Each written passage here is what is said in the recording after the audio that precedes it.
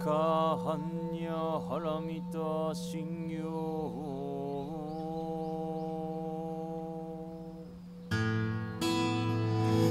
Thank you for joining the Zen Care podcast. These recorded Dharma talks are given freely to our community in the heart of New York City, which we are honored to now share with you. New York Zen Center for Contemplative Care is dedicated to transforming the nature of care through contemplative practice by meeting illness, aging, and death with compassion and wisdom. Learn about us at zencare.org.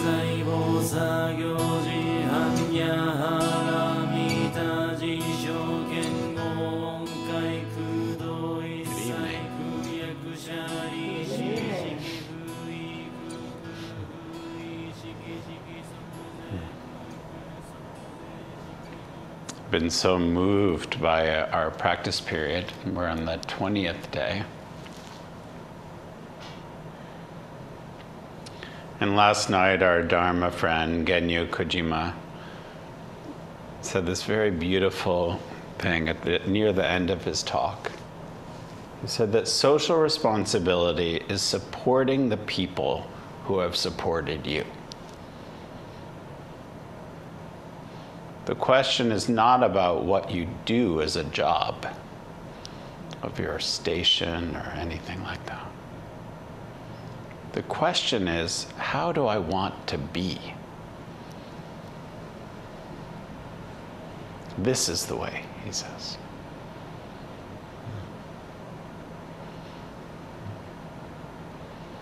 Very beautiful.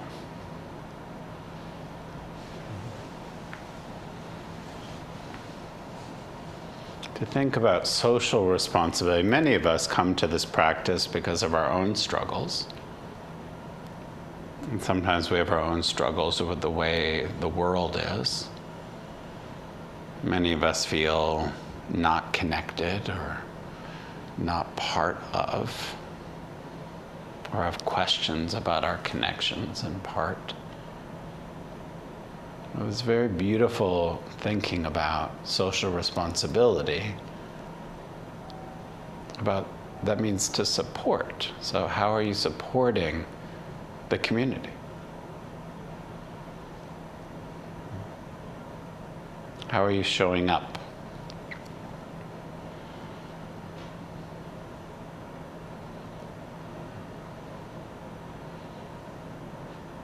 And it's so interesting. He said the question is not about what to do.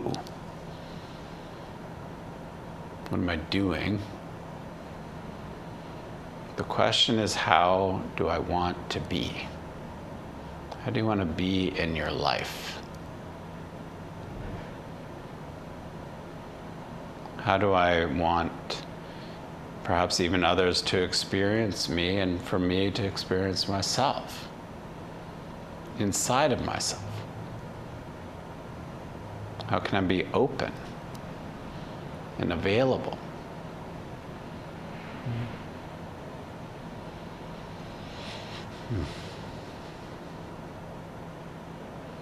It's a wonderful question. How can we find our own integration and connection with this world?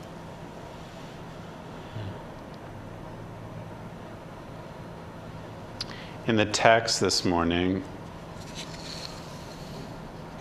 Uchiyama Roshi says, it is not valid to equate a fact as real as it may seem to be with the truth.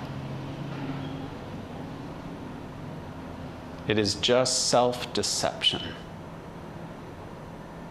We deceive ourselves by believing that a fact existing in our minds is an absolute truth.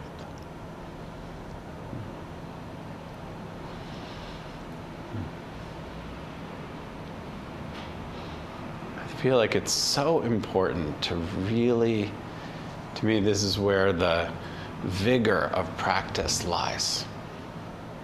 How are you actually working with your mind? And mostly, to me, it's like, how are you separating? saying, I'm not good enough, I'm not heard, I'm not seen.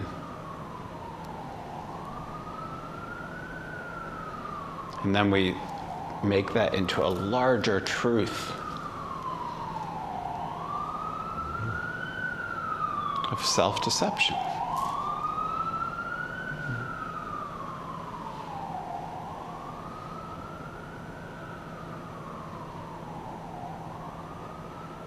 It's very painful.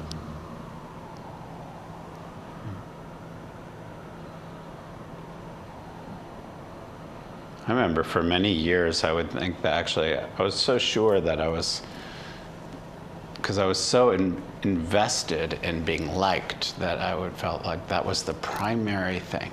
And if I wasn't liked, the truth was that I wouldn't belong. It was so insane. Because the reality is, though people like you and people don't like you.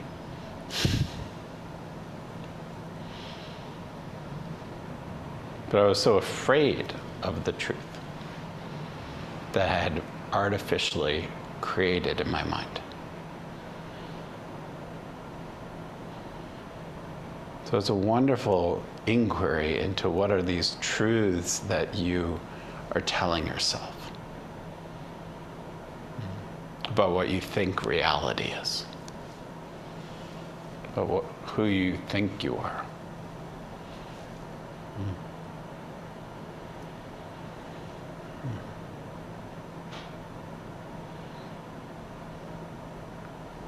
Kanyuzan very generously talked about his own self-deception when he was afraid of basically taking his role in life. That he didn't want to do it. He didn't want to commit.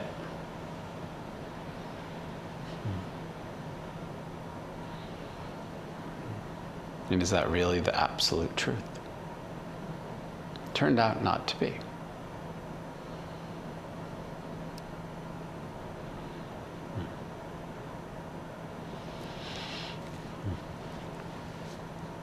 So I wonder how you're deceiving yourself.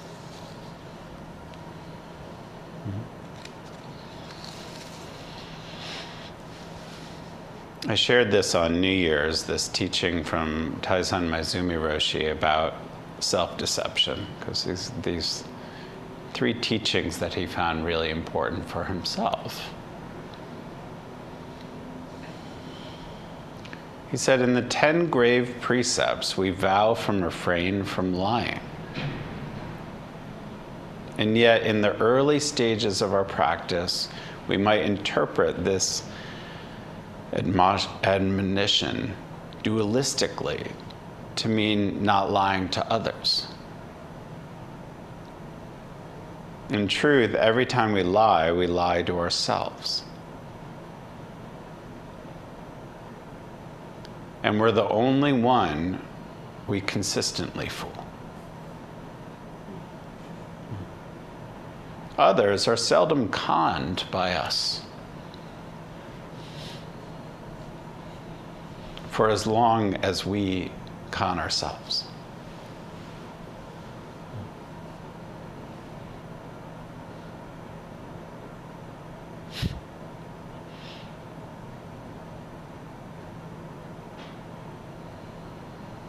I mean, it's so wonderful to really think about how have you conned yourself? How have you deceived yourself? How do you make yourself small?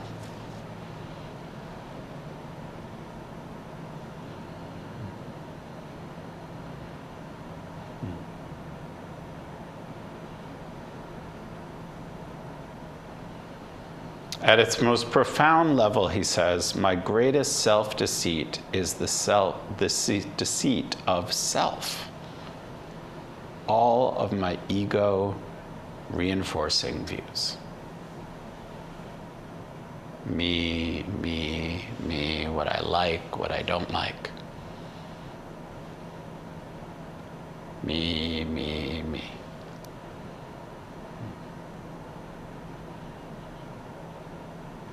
In daily life, this teaching reminds me that unless I practice consistently and devotedly on a cushion, I cannot practice at the kitchen sink.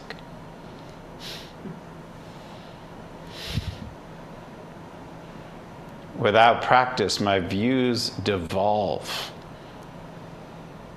either into self-congratulation or self-criticism. And both are deceptions. I'm doing great, or I'm doing terrible. It's so easy to swing one way or the other. He says, practice starts with me. So practice starts when we start to cut through our self-deception. To really look at these, just as Dogen and Uchiyama are talking about. All these many layers.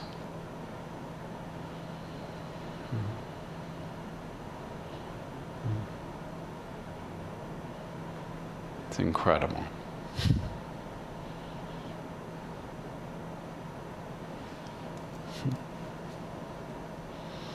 I had lunch with a friend today who I've known for I don't know, since 1992. Where we both worked at a Buddhist magazine. The Tricycle. And now he's the editor of the magazine.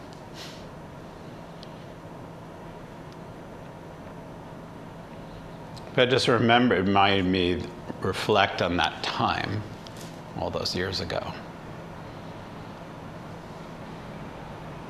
where I was really trying to actually use working at this place, using my position,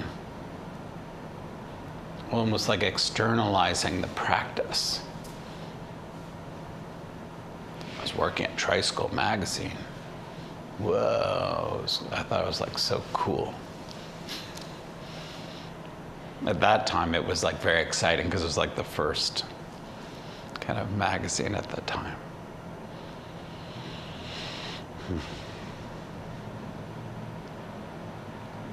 And maybe that's part of the path. At least it's definitely a part of mine.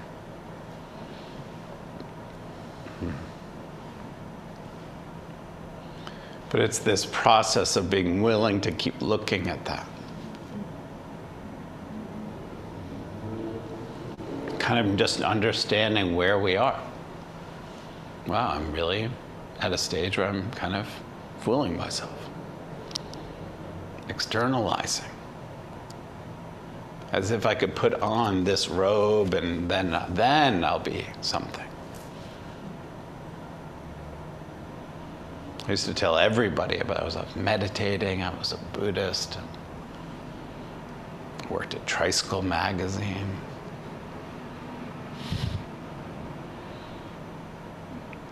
And I can still remember kind of telling those stories. It's almost like I was trying to hypnotize people into thinking that I was cool or something.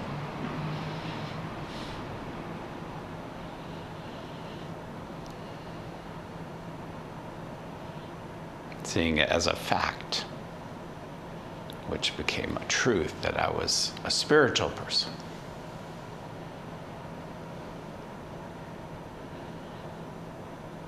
Which I was.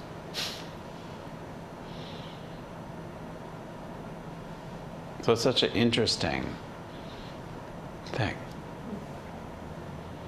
That sometimes the truths that we're telling ourselves may be also true. But maybe we don't have to turn them into this absolute truth, or the need to make them into absolute truths. And in many ways, I wasn't taking responsibility for my behavior.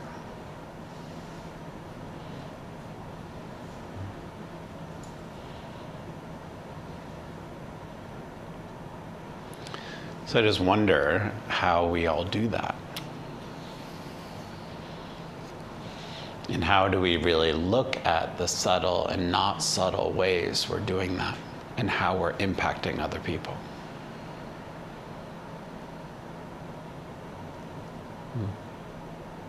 How are we living in harmony with the three treasures? And to me, there's something about the living in harmony which feels more integrated. Not the idea of living in harmony, but actually thinking about how our thoughts, words, and actions and how we're staying in relationship as an expression of that harmony.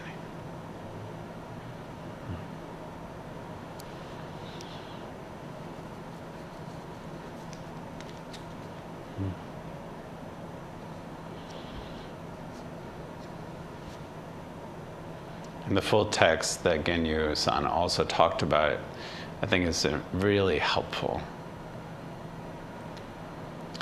Uchiyama says, an example frequently appearing in newspaper advice columns will illuminate this.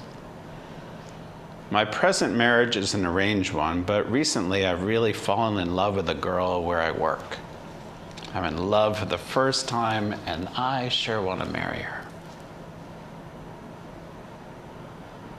Please tell me what I should do.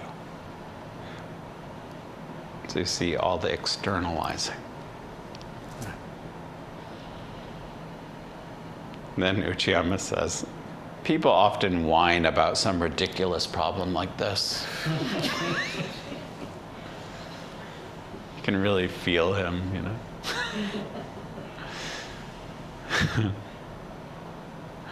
Perhaps I give the impression that I have not, but that is not the case.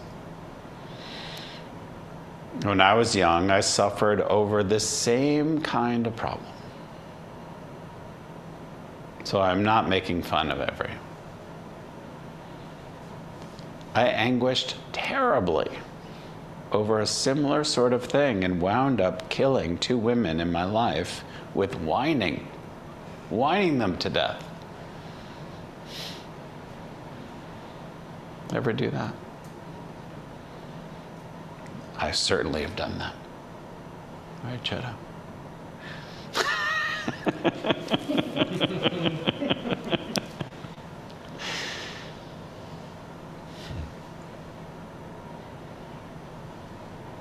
It's almost like the incessant complaining.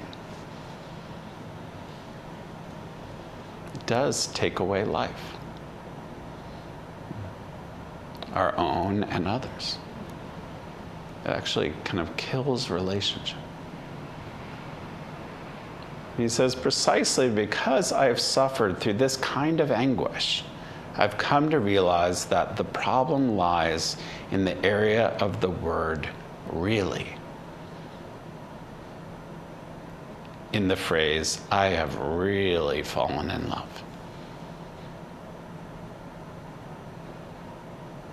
In short, to say that you have found a person you love more than your spouse may be a fact existing as a thought or feeling in your heart. But it is not valid to equate a fact, as real as it may seem to be, with the truth.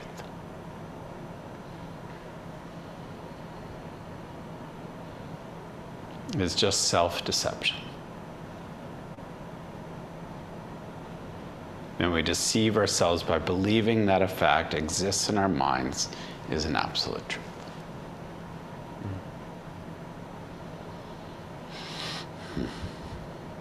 We don't often take into account this social responsibility.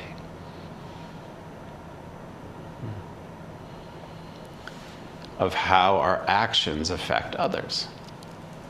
Because we create these truths and then we start acting out of them. Whining people to death, complaining.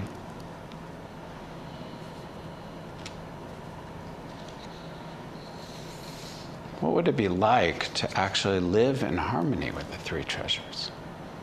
To speak clearly about what we feel is off and address it.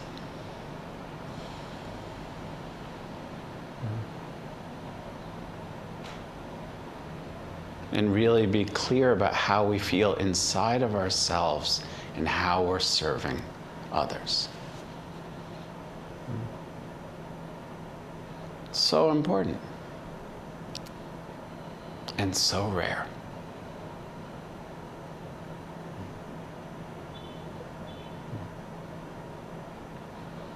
How do we get out of our own way of all these kind of solidified, chunky stories, these truths, and learn how to just show up?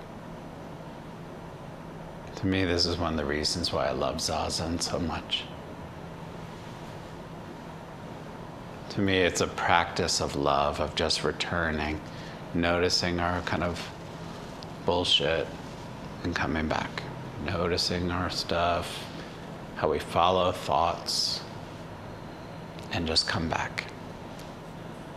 It is compassion training. It is learning how to be loving. And that's why we need each other, to remind each other of what's most important. So happy to practice with all of you.